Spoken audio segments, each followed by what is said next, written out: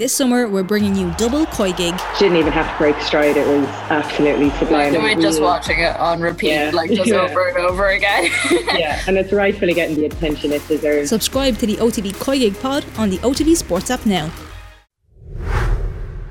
Now, day 3 of the US Open, and the big names have been tumbling like anybody's business over the last few days. Naomi Osaka, Emma Raducanu, Simona Halep, Stefanos Tsitsipas are just some of those to have gone by the wayside in the first 2 days of play at Flushing Meadows. To look at what has been an eventful US Open so far is Caitlin Thompson of Racket Magazine. Caitlin, welcome back to the show.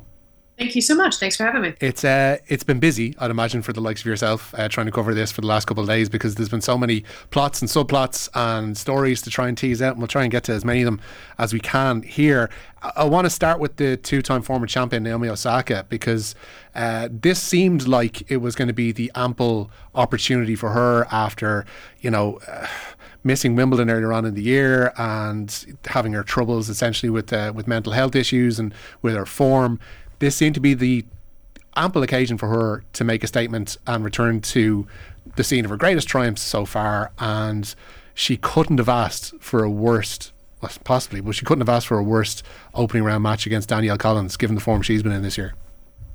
It's interesting. Danielle Collins has a great resume. Certainly not somebody you want to face in the first round of a slam under any circumstances. Let's not forget she made the finals of this year's Australian Open.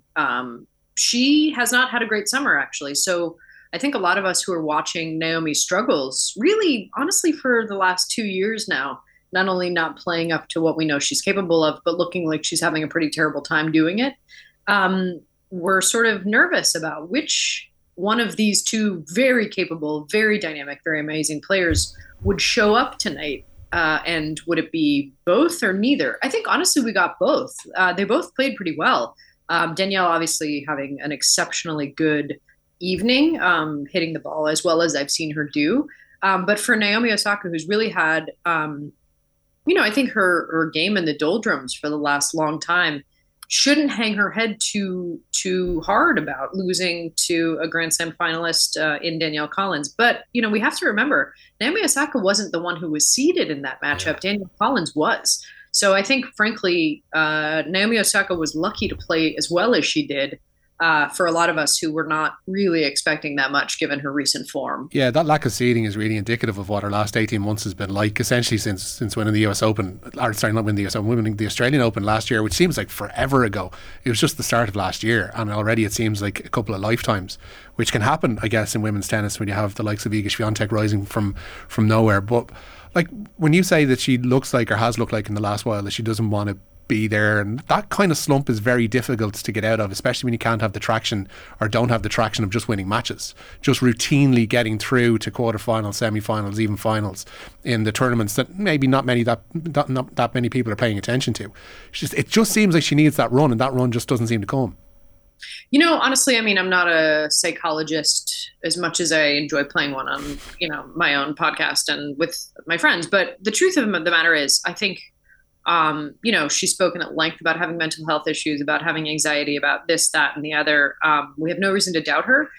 The truth of it is she's deeply unhappy. It's very obvious for her own sanity and for those around her. I hope that they do right by her and just sit her down. She doesn't need to be out there. We've seen that she's the world-beating talent that everybody knows she can be at her heights.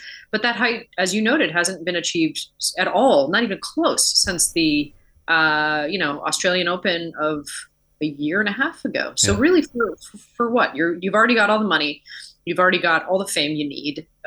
She's the highest endorsed female athlete in the world, but it doesn't seem to be bringing her much peace or happiness. And so for me, when I heard her say after last year's US Open, when she crashed out really early, that she wanted to take a break from tennis for a while, I think she meant it. And I honestly think that it was probably sponsor commitments and a very overzealous schedule and obligations that didn't let her do that. And so I really hope seeing somebody who obviously does not take joy in the experience of being there, figure out how to take something else, even if that means time away. it can be a very difficult thing to kick back into. I remember listening to Simona Halep at Wimbledon when she was talking about how it just became a chance meeting with her coach, and that basically reinvigorated her love for the game. And you're depending on happenstance almost for your natural talents to be given its best platform, really. I think you're onto something. I think also with Naomi, people who follow the tour very closely, and I don't assume that's that many people, but for people who do, she actually had a very indicative tweet, deleted quickly, right, but up long enough to cause a huge stir in the tennis world, which was basically said she wishes she had been born rich so she didn't have to pay for everyone else's lifestyle. I'm paraphrasing, and you can go and find screenshots of this tweet on the internet if you'd like. But to me, that was probably one of the more insightful and explanatory looks into what some of these people who are phenoms from a young age, the meal ticket for a whole lot of people around them, who might not have their best interests at heart, and that pressure and that obligation, while it certainly comes from outside, especially when you sign deal after deal after deal and appear in ad after ad after ad, but also from your own closest family who's relying on you to pay the bills, it's tough. And I think as much of it is up to chance as it is to education. When I look at the players who are really well adjusted, when I look at the players who seem to be happy, who still obviously go through the highest of highs, the lowest of lows, injuries, personal triumphs that we never see, very public meltdowns that all of us see. The ones who can handle it the best are the ones who are the sort of more complete human beings, who kind of put it into the context of, this is an amazing thing that I get to do, that I can do, that a lot of people wish they could do. And I can do it at this amazing level, but also it's only a part of who I am. It's a part of my life. And looking at Naomi Osaka in the last really year and a half, not only last night, but really long time, it's I don't know that we've ever met that person. And it makes me super sad for her, because I don't think tennis needs her enough to make it come at this great personal expense. Yeah, it's a really weird paradox. I remember recently I was reading that book, The Dirtiest Race in History, about the rivalry between Carl Lewis and Ben Johnson. And in many ways, herself and Johnson kind of share similar traits in that they're both natural introverts, I guess. And during the course of their rise to stardom and prominence, I don't know if it's a manner of insulating yourself from the outside world, that you have this circle grow around you, or is it a combination of people attracted to you because of your celebrity, or a mix of the two, but you end up accumulating this mass around you, and then look around and kind of decide that some of these people perhaps don't have your best interests at heart, and then by that stage it's almost too late. Yeah, I mean, I think if you look at the tennis history, just as often it's the parents absconding with the money or steering their career, or the agents or the coaches. I think it's a shark tank in there. And I think one of the things that's really tough about tennis, and actually sprinting, as you noted, is a really good ancillary, although Ben and Carl both benefited from being on teams at various stages in their career. Tennis players don't have that. I think about players who really take a lot of meaning in being part of their country's Billie Jean King Cup or Davis Cup team, or representing their country at the Olympics, or have some semblance maybe of a college career like Danielle Collins did, winning NCAAs as a student at the University of Virginia and then turning pro. They have some greater contextual understanding of what it's supposed to feel like to be around people who maybe are good for you versus people who aren't. And, I don't want to cast aspersions, but it's hard not to think at this point that, at a certain time, if you have all the money in the world, you got to use it to figure out how to get yourself in a good place. And I think, like I said, it has been very obvious what we're seeing with Naomi Osaka isn't somebody in a slump, somebody who's maybe not playing their best, but, enjoying the process, working their way back from something, having the natural highs and lows, but rather somebody who doesn't look like they want to be doing what they're doing. And I think that's, whether you're really, really great at something or not, it doesn't matter if you don't want to be there. And it's pretty clear she doesn't. Yeah, it's well, I guess we all want to see her back to her best, because there's a hell of a player in there, and somebody who at the young age that she did see off the likes of Serena Williams in Grand Slam final. I mean, that doesn't happen by accident. I want to talk about Emma Raducanu as well, but we're talking about people who seem well adjusted. She, for all of the false starts that have come, I guess, in the wake of last year's US Open win, she does seem remarkably self-aware of her situation, and that quote that she came out with last night after her defeat to Alizé Cornet, where she said that the target's off her back to a degree now and that she can concentrate on being her own person. I've often looked at Raducanu's career like that, in the sense that last year's US Open was a complete aberration compared to the rest of her career, like getting to second round, third round, fourth round of Wimbledon, second rounds of slams otherwise. That's probably generally her level. It's just last year the stars aligned in a way. Part of that is true, and I think part of it is actually indicative of the level she will eventually get to. And I think she, for my money, actually has one of the best games on tour. She's a clean hitter. She steps in. She's unafraid to take the ball early and can direct traffic. She's also very smart, as her absolute dismantling of Serena Williams under a very, very intense pressure cooker of an atmosphere earlier this summer in Cincinnati demonstrated to me. So I actually think maybe it was a bit of an aberration, like having a young, streak that comes out of the blue can sometimes be categorized. But rather, the way I look at Emma Raducanu, and I've loved the way that she's talked about her tennis, talked about her perspective, and talked about having early success and needing to build on it in a way that actually was good for the long term, which is, she has, I think, a good general understanding that this was really her first year on tour. She did not play a full schedule last year. She got to a pretty deep run at Wimbledon last summer, falling to Ayla Tomljanovic in what amounted essentially to basically, as far as I could tell, a panic attack, just, complete nerves, being overwhelmed by the moment, which is completely normal and amazing that she even got that far and played that well. Followed it up with a US Open run, had some pretty natural letdown after that slam finish, but actually spent most of the latter part of this year and this season building. I watched her play in DC. I watched her play in Cincinnati. So I think it's less indicative of that being her level, Richie, maybe, but more actually she's what you want to see. And I think maybe the healthiest way you can get here is that every year you get a little bit better and a little bit better because you're accommodating and understanding and adjusting as you go to the level. But sometimes it doesn't happen that way and it's a little bit out of order. So I actually totally would not be surprised to see Emma Raducanu lifting another Grand Slam trophy or two. Probably not for a little while. Her body still literally can't play a full schedule. It gets blisters. She's not, accustomed. She's not calloused. Just the rigor. Yeah, she's not calloused in the literal, but also figurative sense of what it takes to be on the tour week in and week out. Losing to Alizé Cornet, who I think at one point had a winning head-to-head streak against Serena Williams, is no shade whatsoever. Alizé Cornet can play at the highest levels of the game. She's beaten some great players this year as well herself. Exactly. Yeah. So, for me, I love what I've heard from Emma Raducanu. I think for me, what I want to see is her working with a coach, making sure the family knows to let her work with that coach who's going to be able to build stuff, week in, week out with her so that kind of success keeps building on itself. And I think that I hope will come because what I've seen and heard from her has demonstrated to me poise and maturity, and also that last year wasn't a fluke. It was just maybe a preview. Yeah, I mean, I remember seeing that interview the day after her retiring against Tomljanovic. Like, she did a one-to-one face-to-face interview with Sue Barker and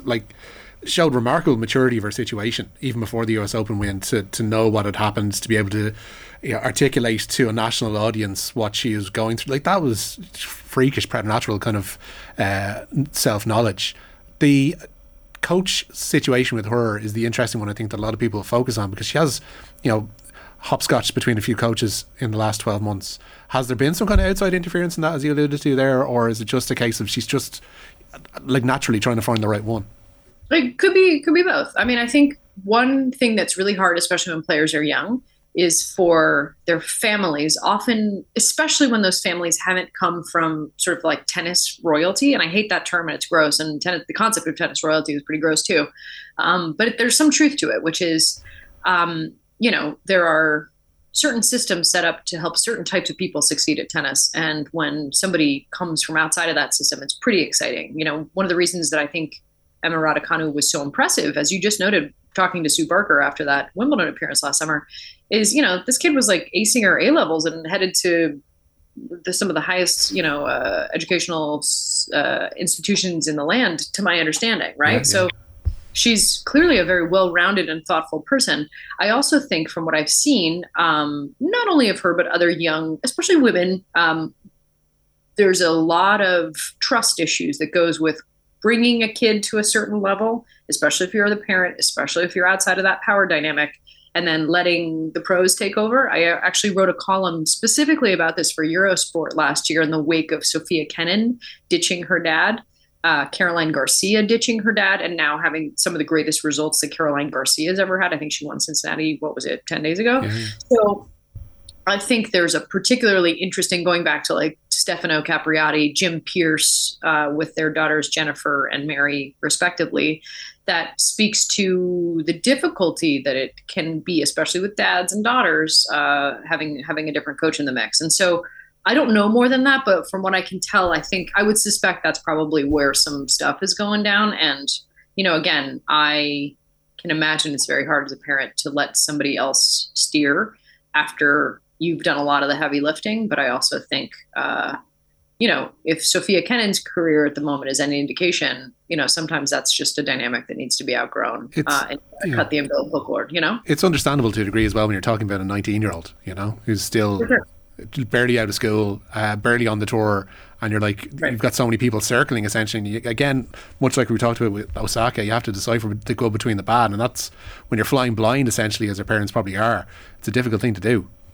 Completely right. And I also think, what we know about sexual predation of young women by men, usually in positions of power, agents who might have a great track record and a great history of looking out for their charges or not. I think like anything else, this is a very mixed scene behind the scenes of this pro sport. And unlike basketball or football or our football, which is way worse than your football, I should say. There's no rookie camp. There's no training ground. There's no cohort of people who come in one year and say, hey, we're all in this together. We're all learning the ropes. Here's how to, not spend all your money in the first month. Here's how to not, fall prey to some like really dumb scheme. Here's how to, get fit and stay healthy. Here's how to eat well, the whole thing. And I don't think that there's much of that in tennis because it's so individual. And so, I think parents are probably right to be leery, but also it's very, very hard. I think for a coach to work with somebody and take them to the next level if the parents are still involved. And, I don't know specifically if that's what's happening with Emma Raducanu. I obviously hope it isn't, but seeing her work with Dmitry Tursunov, who worked with Sabalenka most recently, was really exciting. And I think everybody was sort of encouraged by the results because they seemed to be a good sort of alchemical combination. And so I think there's probably a really, really good coach out there for her. And I think most of us who are really rooting for this kid hope she finds it. At the other end of the age scale, I guess Serena Williams is, she's loath to call this a farewell tour or a valedictory lap or whatever way you want to put it yourself. She's insistent on calling this an evolving in her career. She obviously won her first round match against Danka Kovinic the other night. A very tricky task tonight. I hadn't realised Anett Kontaveit was as high as number 2 in the seedings this time round, but that is going to be difficult for her this evening. Sorry, who are we talking about? Serena. Oh, never heard of her. Yeah, never heard of her. She's an up and coming kid from Compton. You might want to look out for her. She sounds pretty exciting. Yeah. I'm grateful to you that we have talked about not Serena up until this moment because pretty much everybody only wants to talk about Serena, which I get. I mean, she's the greatest of all time. She deserves all the accolades. She's pushed all of the records, the boundaries, the sport's accepted limits beyond. It does seem like tonight's task will be potentially beyond her grasp. I don't want to counter out. Nobody has ever had a good track record doing that against Serena Williams. And as we very, very well know, she is motivated by glamour, glitz, power, spite. She's a powerful woman who doesn't go out like a lamb. That said, given her current fitness level and her current, just match play experience, I think she's probably played a handful of matches total this year, whereas everyone else is, in the 30-40 match range, maybe more. So it's just, it is hard to imagine she climbs this mountain today. Anett Kontaveit hasn't been historically great in slams, but I would say probably the floor of her level is quite higher than the ceiling of Serena's at this moment. That said, the crowd's going to try to get into it. They're going to try to make it a home field advantage, as they did on Monday night with Daria Kovanic. And, I get why. I don't love that part of the sport, if I can be honest. I root for tennis when I watch tennis almost all the time. There's a scenario in which Anett Kontaveit just totally blanks and fails to meet the moment. But if I'm her coach, I'm telling her to literally move Serena side to side, wait for her to get tired and make a mistake, and then collect my 2-2 entry ticket into round 3. So it's hard to imagine there's much of a fight that's going to happen. But, again, the giant caveat with Serena is you can never, ever, ever count her out, because you don't know truly what she's capable of. I mean, we've seen her capable of things that people couldn't fathom before, including winning a slam while pregnant. So, I think most of us are hoping this isn't the end, but it's hard to imagine it isn't. Yeah, when knocking off the ring rust and then seeing seeds falling in the first 2 rounds, you can, understand why she'll probably fancy herself to go on this kind of Jimmy Connors run in the twilight of her career into the latter stages of the US Open. That was the one comparison that kept jumping to mind, was Connors in the early 90s getting as far as he did. And I don't know, this, as much as I want to go, I saw her at Wimbledon, she looked a bit rusty, and maybe this, like, Danka Kovanic was a bit of a gimme in the first round, but yeah, I don't know. There's just something about this tournament and her where I can see her going deep into next week, and maybe I'm wrong. I mean, Richie, I think you probably articulated what 99.9% of the world, probably outside of Estonia, is tonight's match. So you're probably not the only one. Yeah. Aside from that as well, Rafa Nadal looks like he's in okay form, judging by his first round appearance. Yeah, I mean, the guy barely has a foot, so I don't ever count him as a no-brainer like we saw in Wimbledon. Injuries can take him down, as they have in the past, and he's, unfortunately had to pull the plug. But as long as he can crawl, this guy is going to try to compete, which I think is unbelievably cool. And he didn't look great in his match last night. I left the grounds as they just split sets. And, even if somebody can sneak a set against Rafa early, you kind of have the distinct impression that it's probably an inevitability before he kind of finds his form and steamrolls you the rest of the day, as he did last night. But, I think there is a really cool and, for me, delightful openness to this year's tournament. I have enjoyed that on the women's side for years. I found the men's side very, very boring because I truly, truly could not care about the big 3 at all. If I had to talk about the big 3, Rafa is really the only one that I enjoy watching anymore, to be honest. And that has nothing to do except just the fact that he's tenacious. And I have had the radio treatment that he gets on his foot for hours every day. And let me tell you, it is literally one of the most painful things I've ever experienced. And I have slipped discs and had sciatic nerve pain. He gets this treatment every single day for hours of deeply intensive radioelectric stimulation on his bones because he has a bone defect in his foot. And this is basically the only way the inflammation will allow his foot to fit in a shoe so he can play even more hours of tennis. So when I say this guy's a complete maniac, you kind of can't overstate it. That said, there are so many exciting, amazing men in the draw. And like the women's tournament is and has been for the past couple of years, it's really exciting because there's so many people who can win it. For people who care about things like Grand Slam counts, they'll be invested in Rafa's match and where he ends up, with his overall tallies. But yeah, he doesn't look great. So I'm not saying that I think he's the favorite. Okay. It's one to watch. I'm sure we'll be speaking to you between now and the end of proceedings in Flushing Meadows. Caitlin Thompson, thanks so much for talking to us. Thank you so much.